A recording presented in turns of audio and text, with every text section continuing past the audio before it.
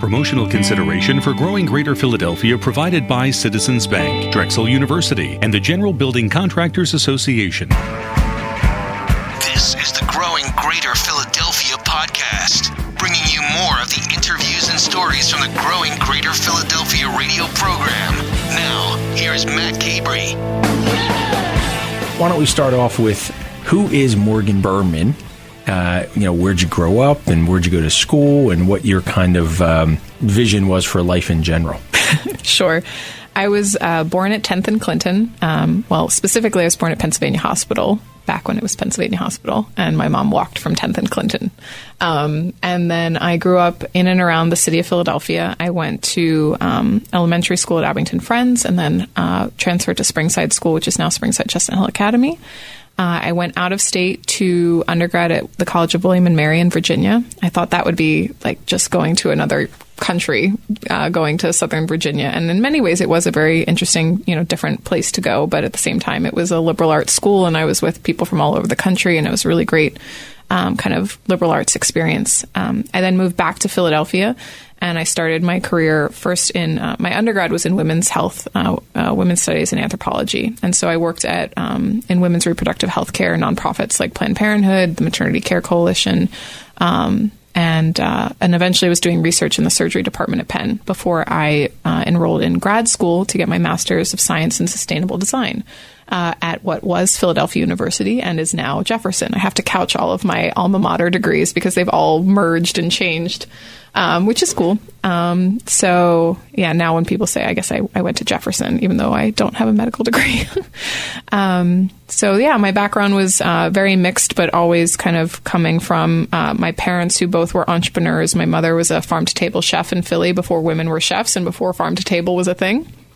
And then my dad has a research foundation helping people with neurological disorders use non-pharmacological interventions. So I got to watch them both build their companies, start from scratch, and use their kind of work to help other people. So you really are a native, truly, to Greater Philadelphia. Yeah. And I love the fact that you were born and raised in this community. You experienced a lot here. And then you actually traveled a little bit anyway, and I'm sure you traveled more than just down to William Exotic and Mary. Virginia. Right? But why I bring that up is because most of us, or many of us who are native to Greater Philadelphia, if we don't have a chance to explore other parts of our country and world, we actually don't appreciate everything that we have in our community. And I was hoping you could talk a little bit about that. You may have experienced that not only at William and Mary, but in other experiences as well. I just came back from almost 2 weeks in San Francisco, and I actually wrote in my kind of journal notebook, being in San Francisco makes me fall in love with Philly more, because I had an amazing time in San Francisco, and we were joking about at some point living there for a short period of time, but it helped me appreciate so many of the things that I have in Philadelphia, that a kind of transient place like San Francisco where, there are the older set of people that have been there for decades, but most people are not from San Francisco, and they don't have a connection to the city, and they don't have that same kind of buy-in where, I had a meeting with Councilman Green this week and it had nothing to do with MilkCrate. It wasn't business development. It was, I just care about the city, and, I'm on the board of PSL now, and I just wanted to have a meeting about how can I be helpful and what's going on and building those relationships, because as a Philadelphian, I feel very connected to the city in a way that people who live in other cities that have gone through different histories maybe are in more kind of temporary connection, don't have. So yeah, I've traveled, I've been lucky enough to travel all around the world, not all around, there's still many places I haven't been, but I've gotten to be in a lot of cities, and there's no reason for me to leave Philly. I want to get the MilkCrate, but you referenced PSL. Yeah. Tell us a little bit about PSL. First of all, what it stands for. I know what it stands for. I want to hear it from you, and how that has helped shape your thinking as well. Yeah. So PSL stands for Philly Startup Leaders, and it's an organization that I think is somewhere around 10 years old now, that was started by some of the original kind of pioneers of technologists and entrepreneurs in Philadelphia, that original startup crew. People like Josh Koppelman and Bob Mao. Those people were, the ones that really... Rick Nucci, they were the original frontiersmen, and they started an organization that was specifically for founders to help each other grow their companies and be successful. And it has grown into a nonprofit organization that's designed to help all entrepreneurs in Philadelphia be successful and be more successful. So whether it's, we've got the kickoff tonight for the boot camp that helps really early stage entrepreneurs start their companies and incubate them in this boot camp. It's things like the diversity dinner, where you're bringing together underrepresented founders and people who are connected in some way to the startup community to talk about those issues and the experiences that they have. There's all these different programming and resources throughout the year that are about building this community that already has been around for decades now, but how to make it even stronger. DNA, entrepreneurship, they kind of come together in your world. Yeah. I love the story of your mom and your dad and the work that they do and your observation of their work. Talk a little bit about that entrepreneurial spirit that you seem to have really not only embraced, but is part of who you are. Yeah, I got to grow up watching my mother, who at the time was a stay-at-home mom. When I was around 7 years old, she started turning what had been a kind of out of necessity practice where she would thrift shop to buy furniture and clothes and housewares and things, because my dad was in grad school. They didn't have a lot of money. And this was how she was kind of doing the shabby chic thing. And but what she started doing when I was around 7 was she was undercover shopping. And she started writing reviews, and she turned it into a booklet. It was like a Zagat's guide. So she, having been a chef, was very familiar with this idea of writing reviews and helping other people make consumer decisions that way. And this is in like the early 90s. So it's not like there was no Yelp, there was no Google. So she was making a booklet where there was a map with little icons showing you where the stores were, writing reviews about the stores, and letting you know what was there so that other people on a budget could shop and kind of have fun doing it. And so I watched her call up every radio station and every reporter and get press. And she turned this little pamphlet into 3 editions. She outsold the New York Times regionally. She was on Maury Povich. My Hanukkah present to her this year was we got 20-some tapes from all of her interviews converted from VHS into a flash drive. And we sat there and watched her taking me onto the sound stage and being interviewed. And so from the age of 7, I was doing this. And, now I'm like, oh, that's why I don't break out into hives like most people when you put a microphone in front of my face, because I've been doing this for 20 plus years. So I got to watch her use what, is an amazing resource like, public media to get the word out there. I actually had a call today with a PR firm, and they're like, so have you ever hired a PR firm? And I kind of grinned, and I'm like, no, we haven't needed one, because I was able to kind of do what I saw her doing when I was a kid, which is, we just applied for things like Forbes, because why wouldn't I apply? And then when I got picked, obviously we were shocked, but at the same time, if you put yourself out there, those opportunities happen, and then your name gets out there, and then you get clients, and that's how it works. So, PR firms are awesome, and we probably will hire one because we need help. But I got to watch my mom do it organically and for free for her startup, and now we're doing it. I love that. That's really great. And when you say she was literally writing reviews, she was writing reviews either by hand or on a typewriter, because it probably pre all that stuff. To be fair, she did have a computer. My dad was one of the early adopters. He's a big tech nerd, and so I was lucky enough to have a computer in the house at a very young age back in the 90s. And but they didn't have sophisticated software. The actual graphics. Do you remember KidPix? Did your kids ever use that? It was this very early, amazing software program for kids where you would have it was kind of like Paint, but it was a little bit more fun than that. And it had this stamp tool where you could pick different icons and you could stamp it onto the picture you were making, kind of like, a rubber stamp. Mm-hmm. And so she used those stamps as the icons to represent, do they have a changing room? Do they sell toys? Do they have furniture? Is it women's only? So she used those icons as a legend for all of the reviews. And then the way she would, instead of stars, there was a hanger. And so if you got 4 hangers or 3.5 hangers, that told you how good the quality was and how great the experience was. And then if you had something extra special, there was a heart. So the best review you could get, I think, was 4 hangers and a heart. Kind of like the prehistoric emojis, if you will, right? Absolutely. Yeah, that's great. I love that. And I love that you referenced the tech environment you grew up in as a kid, and that your family was an early adopter of computers, and that clearly has helped shape your thinking and where you are today a little bit. So tell us a little bit about MilkCrate. How old is it, and when did you decide to develop it? And MilkCrate's 4.5 years old. I started it in grad school. It was my master's thesis. That was the original beginning of the company. And how do you best describe what MilkCrate is? Well, I think I'll try answering that with a question. So when someone runs a program, whether it's a big corporate social responsibility department or a nonprofit initiative, and someone comes to you and says, "Are you making the difference in the world that you seek to create? And if so, what's your proof? And if you have proof, how did you arrive at that proof? What tool did you use to generate it?"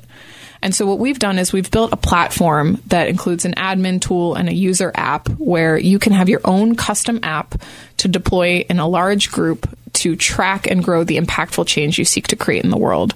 The shorthand we use is like a Fitbit for doing good, where each client gets their own custom version of an app to challenge an audience to make different changes in their lives. So we have clients like the Cultural Alliance. They're an awesome nonprofit here in Philadelphia.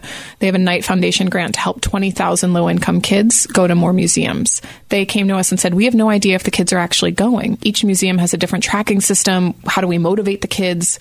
So we built them a custom app using our platform where the kids get points for checking in at the PMA or signing up for a workshop at the Barnes. And so the kids are motivated because it's a game and they can compete and they get prizes and it's fun and it's on an app. And the nonprofit can see, wow, this month 50 kids checked in, or over the last year we had 1,800 check-ins at different museums. So it's a way for an organization to track the change that they're seeking to create in the world. And we've made it very flexible. So almost any organization that is trying to drive a large group of people to do a thing, we can build them an app to make that happen. And then they can actually see that thing, whether it's going to more museums, eating better, exercising, being more sustainable, whatever it is, the good that you're trying to do, though that good can be broken down into challenges. Read this article, answer this poll question, go to this location, watch this video, sign up for this event. All of those can be challenges in your own custom app, and then you just deploy that app to your group. They get push notifications nudging them to do this and that at the right time, and then you can disseminate rewards and prizes and all of that. And so it's a really flexible way to motivate behavior change for impactful groups. Causing action and then measuring that impact. Absolutely. Is each app, you mentioned you customized one for the Cultural Alliance. Yeah. Do you have to do that for every client? Or each client gets their own app. Yeah, we've made it really easy so that we can deliver a custom branded platform and app for each client. Excellent.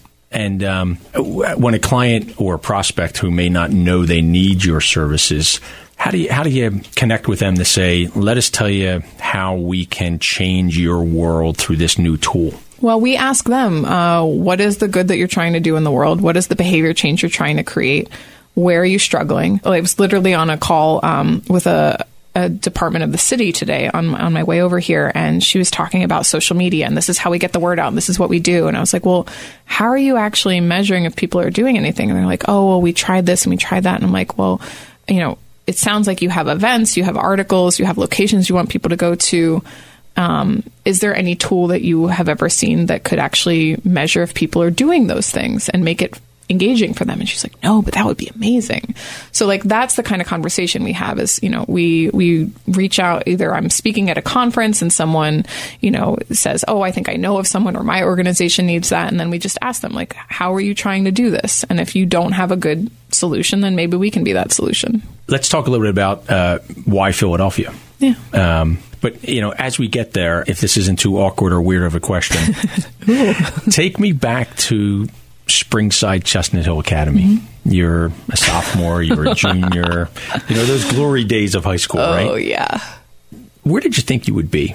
What was your vision back then? Was it running your own company? Was it working in a tech kind of startup environment, or that evolution, if you will, from I don't know what the heck I want to do with my life to I got it?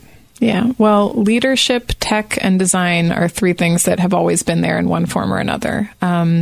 Even going farther back than that, when I grew up across the street from Tyler Art School at their old campus in Elkins Park. So my babysitters were all art teachers. And so in the front, we had Tyler Art School, and in the back was a community garden. So I had this wonderful kind of sandwiched life between those two. So I kind of had a head start in the artistic creative department, because from a very young age, I almost had it was like a, personal art teacher in a sense, because instead of watching movies, we would do art projects. So by the time I was a sophomore in high school, I was like the best artist in the class, and I would win the prize and whatever, and I was like always the art teacher's pet, because I loved doing visual expression and doing those projects. I also wound up being like the president of student government and the president of the theater club. So like leadership and creativity were things that like were always going on in my life and things that I felt comfortable doing. Tech was a little bit more interesting because, like I mentioned, I was lucky enough to have technology in the home, but Springside did not have a very strong, at the time, tech and engineering program, and the boys' school did. And around the time when I was a senior was when I think it was the first time the robotics team became co-ed. And I was one of 3 girls out of 20-something students. And it was not a great experience at the time, both socially and academically. But now, 15 years later, that program has grown so much, and it seems like such an equitable experience where the boys and the girls are running that program. And now they have a Center for Entrepreneurial Learning that is, I've mentored several girls in the Anna Boy in that program. And it just seems like the way that they've blended those two schools and grown those programs, both the tech and engineering and the entrepreneurship, it's blossomed into a whole new thing. And it's really amazing what that school has become today. And in some ways, I'm a little jealous. I wish I could go back in time and go be a student there now. But I think, there are a lot of both opportunities and struggles that led to me kind of merging those paths today. So I know this was a project in school to start what today is your company, your tech startup of MilkCrate. Did you know when you were kind of laying out those ingredients that this was going to blossom into what it is? Absolutely not. No, this was not like I had a business plan and I was like, had money in the bank and like a team lined up. It was very much, when I tell the origin story, I've actually there's 2 versions almost, because there's, I started the company really as my master's thesis, as a project where I wanted to design a tool that helped people kind of go through the same transformation I had gone through. When I was living in West Philadelphia, before I even went to grad school, I was learning how to live more sustainably, how to be a better Philadelphian. It was kind of this challenge I'd presented to myself. It was like the first MilkCrate challenge. How do I lessen my impact and kind of be a better urban dweller?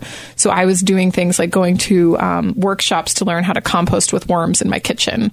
I was recruiting friends to teach me how to ride a bike in the city. I joined my local food co-op. I was searching on Google for the nearest farmer's market, trying to find the thrift shops in my neighborhood, like keep my mom proud. And so I started thinking and reading about, how do you do this on scale? And that's part of what led to me eventually applying to the master's program.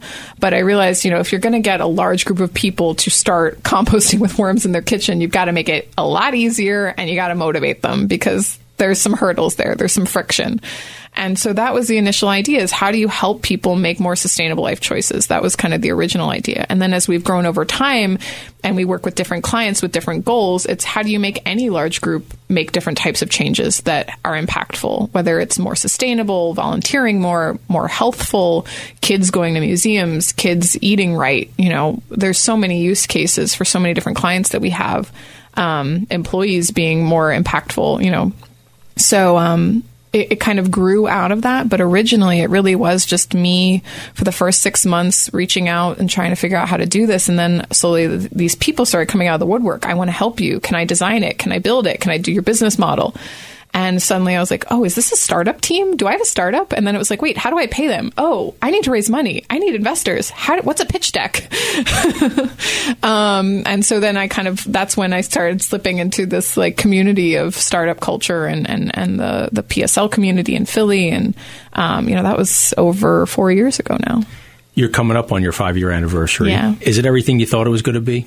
It's not at all what I thought it was going to be, but in many ways, I'm glad, because I think I've learned so much more. I think if you if you end up where you expected, then you didn't learn that much.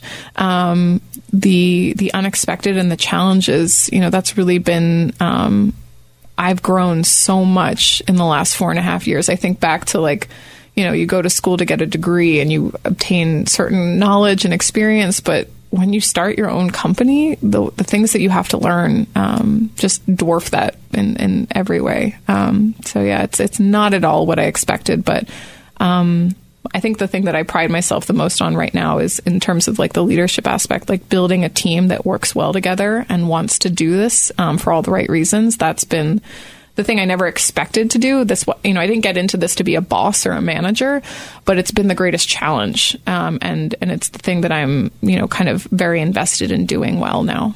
That's great. Morgan Berman, founder and CEO of MilkCrate. You are actually living your vision, not just by creating the company that you've created, but you are having an impact. Yeah. And congratulations. And I look forward to watching your growth over the years. Thank you. Thanks for being with us today. Growing Greater Philadelphia is supported in part by many of our investors and partners, including Liberty Property Trust. They're a proud investor of Select Greater Philadelphia. Liberty Property Trust has been creating environments that have been helping businesses realize their full potential for nearly 50 years. To learn more about the Philadelphia Navy Yard and other Liberty properties, visit libertyproperty.com. And by Drexel University. Drexel was founded in 1891. They're one of the region's top 10 private employers with 3 campuses in Philadelphia. Learn more about Drexel University at drexel.edu. Check out all of our podcasts on radio.com and tune in Friday mornings, 5 a.m. on Talk Radio 1210 WPHT. Hey, thanks so much for listening to Growing Greater Philadelphia.